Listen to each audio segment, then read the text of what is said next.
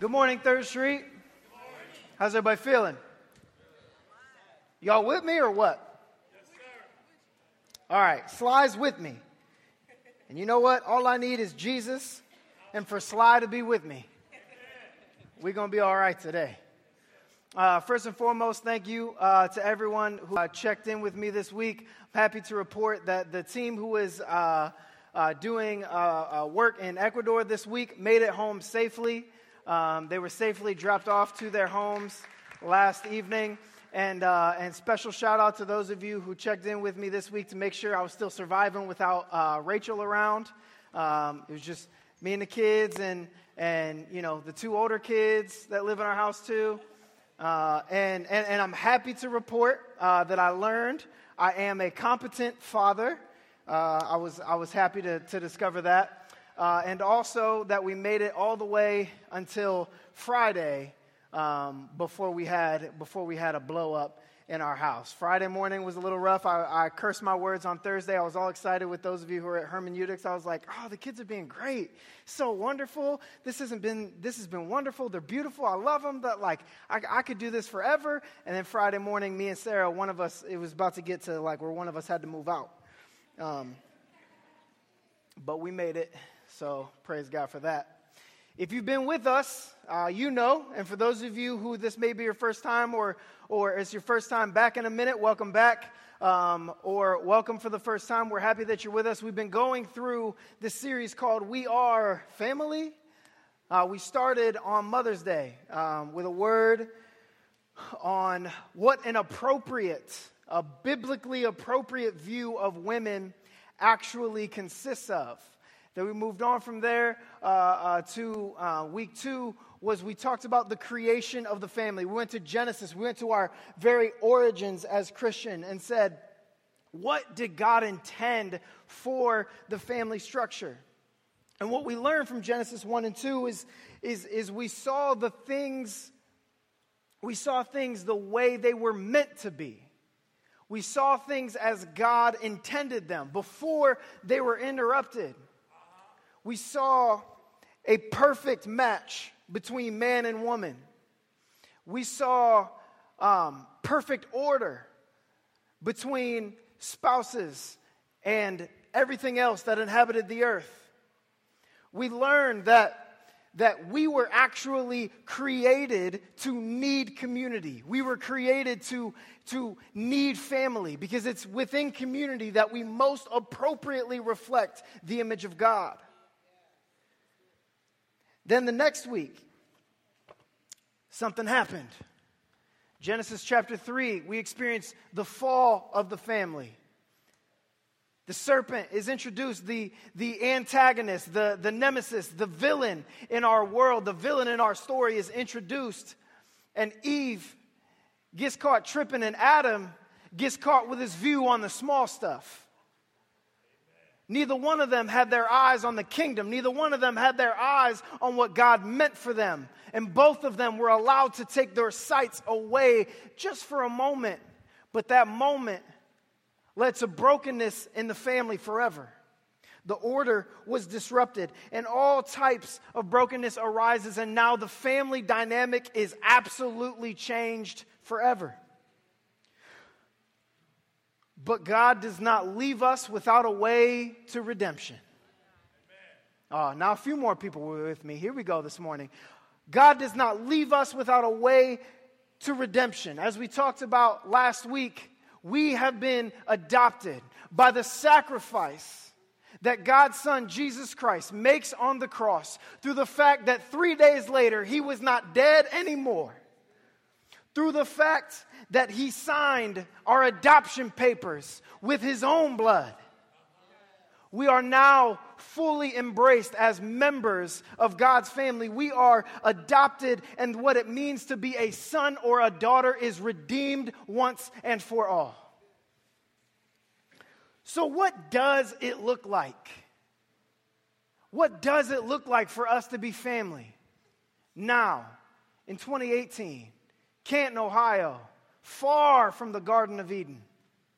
What does it look like for us to be family again? And so for that, I would like for you to turn in your Bibles to 1 John chapter 3.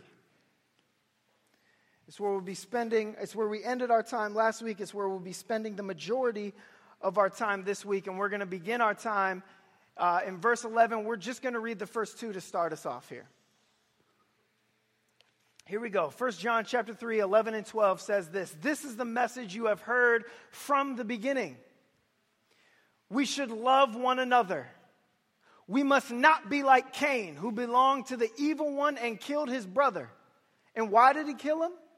Because Cain had been doing what was evil, and his brother had been doing what was righteous. Once again, even in 1 John, which is like towards the end of your Bibles, it's like one of those tiny little letters that once you get past the gospel and like the well-known letters after that, it's like the ones that like when you're trying to like pay attention to every little one, you accidentally skip because your thumb's too big and you just can't quite make it stop where it needs to stop. It's that small. It's in that part of the Bible. And even back there, when addressing the family, our attention is brought back where? To the beginning. Our attention is brought back to the beginning for how God intended things to be. And John says, since the beginning, what have you heard?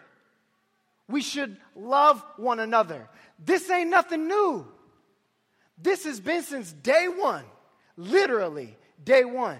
Like when I say it, I mean it, day one. One. Like there were no days before that day. Day one. It was said that you should love one another. Period. And no deep theological, scientific, gross explanation of all that. It says love one another. Amen. Then it says we should not be like Cain. Well, who the heck is that? When we read the fall in Genesis chapter 3, if you turn one more page to Genesis chapter 4, you see the early evidence of the brokenness of the first family. First man, Adam, first woman, Eve. They get together, do what married folks should do, and they reproduce. They have two sons, Cain and Abel. Now Cain is out here working in the fields, and he's out here working in the fields to gain for himself, because now his family is broken. Now the fall is, the curse of the fall is upon us, and so he's like, well, since I'm allowed to be selfish now, let me be selfish now. And I'm out here working in the fields for me, myself, and Cain. Then you've got Abel. Abel, the good brother. Abel, who says, the Lord tells me to work for him. The Lord tells me to give him the first fruits of what I produce. The Lord tells me, and so I do. And so when they bring their offerings to the Lord, and Abel brings his, which is meek compared to what Cain brings, but it's his first fruits, the Lord looks at Abel and he says, that's good. That's dope. Amen. Go about your way. Let me bless you on the way. Then he looks at what Cain says, and he says, wow, you brought a lot more. This ain't the first fruits, though. This isn't the cream of the crop. This isn't the top. Where'd the top go? Where'd the first go? Oh, you kept it. See, yeah, Cain, I see you. You brought a lot. You bring a lot to the table, but it's not the top. It's not the first fruits. It's not what I asked you to bring to me. And so may you be cursed. And so Cain gets ticked. He's like, how's this little dude bring a little amount of stuff? I'm a big dude. I bring a big amount of stuff. And this little dude gets praise. And meanwhile, I don't get. So he does the only logical thing. Somebody who's under the curse of the fall. Somebody who is running with the evil one himself. The serpent himself. The devil himself would do. And that is, he kills his brother. And so now jumping back to our text, we see an obvious divide between two brothers who were brothers. That divide should have never been there. There should have never been anything between the two of them. But there's an obvious divide. And the result of said divide is one brother rises up blatantly against the other. He doesn't just look at that difference and say, look at that difference. I'm going to let my brother go his way. I'm going to go mine. He's like, no, it bothers me that he goes that way. It irritates me that he goes that way. I'm jealous of the fact that everyone's praising him for going that way. So let me catch up to him real quick and hit him one time. Drop him to the ground. Let him return to some dust. Splits the family forever and provides us with some of the earliest evidence of the family's brokenness, but by no means is that the last. There is exponentially more brokenness in our world and in our families today. And it's important that we give ourselves this context as we continue reading and as we go out into the world. See, this letter was written in light of the redemption we talked about last week. This letter was written in light of Christ's death and resurrection. This letter is written in light of the power given to believers by the Holy Spirit. So when John says we must not be like, that's implying Jesus Christ has overcome the brokenness that we see between Cain and Abel. Amen. It's implying that our family is no longer defined by our own blood, but rather by the blood of Jesus Christ that was shed on the cross. It's implying that when we read, we must not be like Cain, we are given the power and ability to not be like Cain. Who in here this morning needs to accept that reality in your own life? Who in here this morning needs to accept that your adoption into God's family has erased your broken past? Who in here this morning needs to accept that you too, with the power of Christ and the Spirit within you, will overcome your family history? All right, some more people are with me now. Let's keep reading, verse 13. So don't be surprised, John writes. Dear brothers and sisters, if the world hates you, don't be surprised. If we love our brothers and sisters who are believers, it proves we have passed from death to life. But a person who has no love is still dead. Verse 15. Anyone who hates another brother or sister is really a murderer at heart. And you know that murderers don't have eternal life within them. Well, this situation just escalated quickly. He said, if you even look at your brother or sister crooked, if you even have it on the inside, you might as well be a murderer. That's escalating it. Then he goes one more. And he's like, and you know a murderer can't possibly have eternal life within him, because somebody who eternal life rests within them would never do such a thing. Escalates that real quick. John's creating a dichotomy. He says there are two types of brothers in this world. There's one, like Cain, that contributes to the further divide of the family. It contributes to the further divide of this world. It contributes to the further divide between you and me. And then there's another brother, like Abel, who just simply does what God asks. That's the opposite. Just do what God asks. Because God's heart is for reconciliation. And you'll know which brother you are based on how you respond to this division. This is me, this is for free. I would take it a step further. I would say I will know what brother you are by checking your social media account. I'll know what brother you are based on what you said about J.R. Smith after game 1. Hey, and that's just the things that apply to me, y'all. There's Instagram evidence of what I said in my living room. Thanks, Becca. Which brother are you? We shouldn't be surprised that there is such brokenness, anger, and hatred. But John essentially says, yeah, don't be surprised that exists. That's like really, really prominent. But if you're going to be in this family, I hear my grandma's voice now. If you're going to be in this family, here's what you're not going to do. He says, let me tell you what you're not going to do. You're not going to murder your brothers and sisters. Well, Pastor, I've never killed anybody, so I must be good then. Let me rephrase. We should never do anything to contribute to the further divide of family or people in general. How have you contributed to the divide between you and your brothers and sisters? How have you contributed to the divide that exists in this world?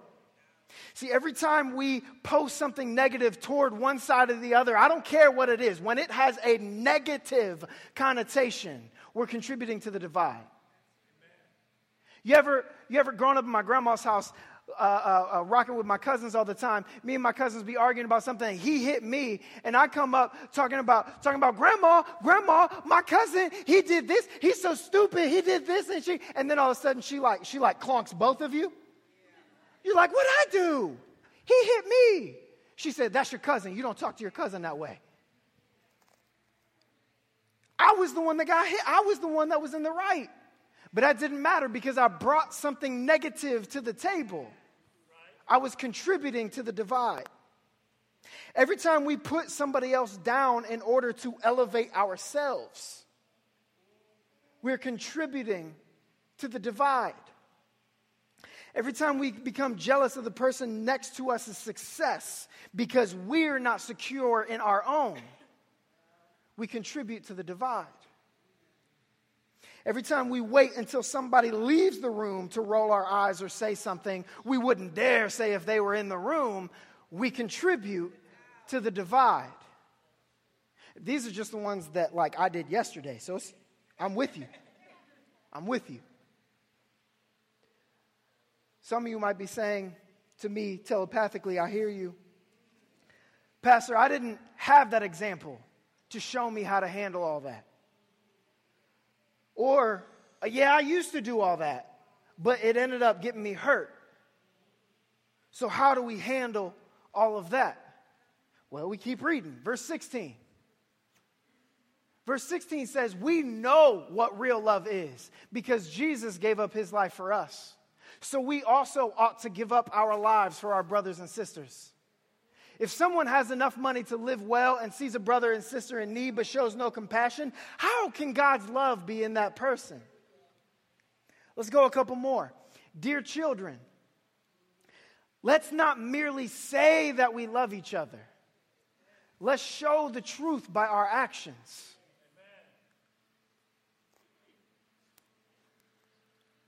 Pooh. Man.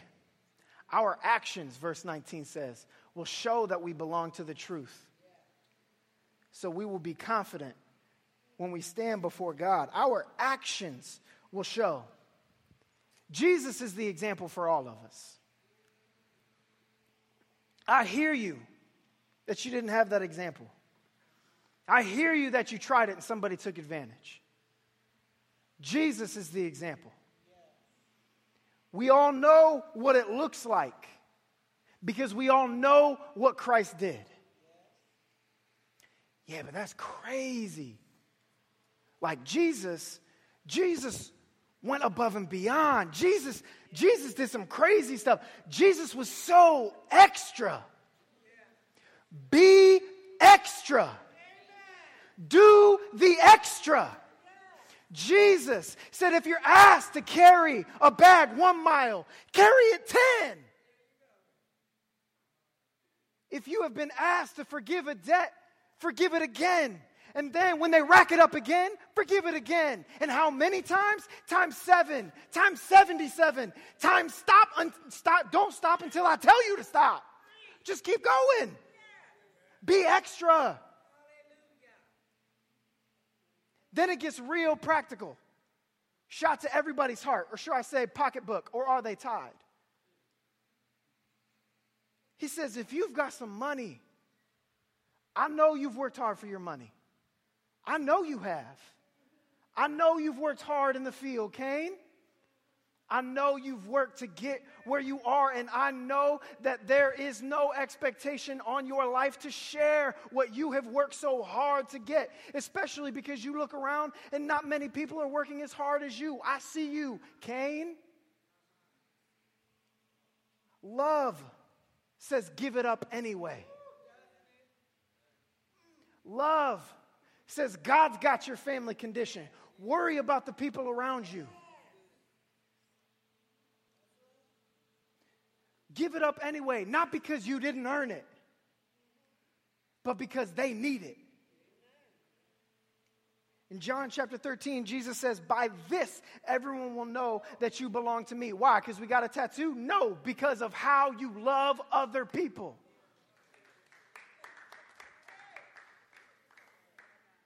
I remember the first time I took Rachel to a family gathering of mine.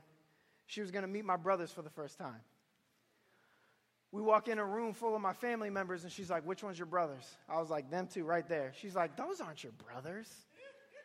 She's like, you don't look anything like them. And she's right, I don't. I'm thankful that your hair comes from your mama's side, because we got different mamas, and I got full head of hair. They not. Thankful. Thank you, Jesus. He knew what he was doing, but don't let me get distracted.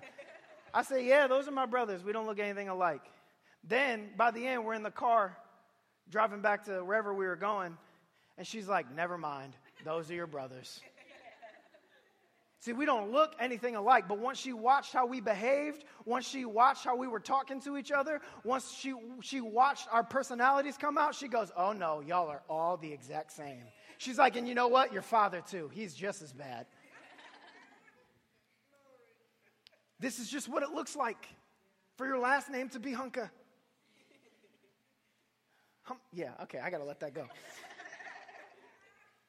People will know what family you belong to by your actions.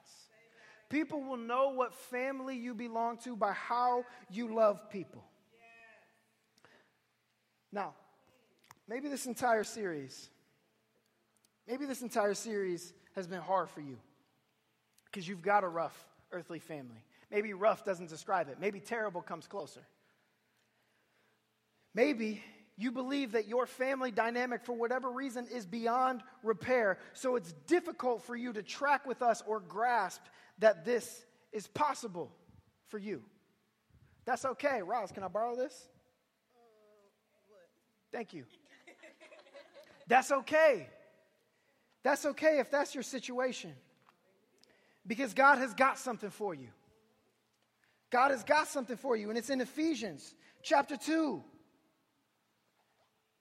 We're going to read verses 19 through 21. It's not going to be up there, so just listen. It says, so then you are no longer foreigners and strangers, but fellow citizens with the saints and members of God's household, built on the foundation of the apostles and prophets with Christ Jesus himself as the cornerstone. Verse 21, in him the whole building being put together grows into a holy temple in the Lord. Let's go one more. Verse 22. In him, you are also being built together for God's dwelling in the Spirit. Thank you, Mama Ross. God's plan for all of us to experience family as he intended it is the church. That's what Paul was talking about in Ephesians chapter 2. God's plan for all of us to experience the family as it is intended is the church. God's plan for you to know what a father is supposed to be like. God's plan for you to know what it means for a father to be there for you. God's plans for you to know what it means for a father to carry you through and be a father in your life is God. It's himself.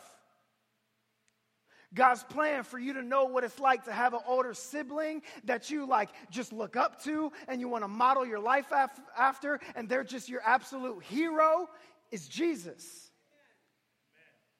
God's plan for you to know what it's like to have siblings that you live life with, that you grow alongside of, that sometimes you don't get along with, but you challenge in order to sharpen one another. That's the people sitting around you. God's plan for you to participate. Remember, in Genesis 1, he says, be fruitful and multiply. God's plan for you to participate in the growing of his family is for you to spread the good news about how accessible this family is, about how accepting this family is, about how loving this family is, and to do everything you can to see every neighbor, classmate, and coworker grafted into this family. God's plan for the family is the church. That's why here at 3rd Street, we have these things called parks. Y'all might not be hip, but those are the things that like run through the slides before service starts. Those are parks. Those are places that we look at as like our family gatherings. Wherever you fit in, that's where we want you to get in, and that's your family. We want you to live life with those people. We want you to eat with those people. We want you to do things outside of whatever day you use this building with those people.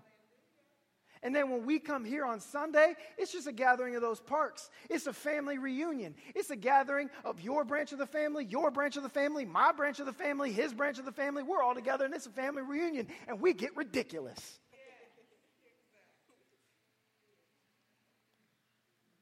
And then the expectation is to leave here and go into the world and to see to it that at the very least, the people who are contributing to the divide of humanity know that there is another way. To see that they know that they too are welcome members of God's house. And that in this house, the house rule, since the beginning, is love.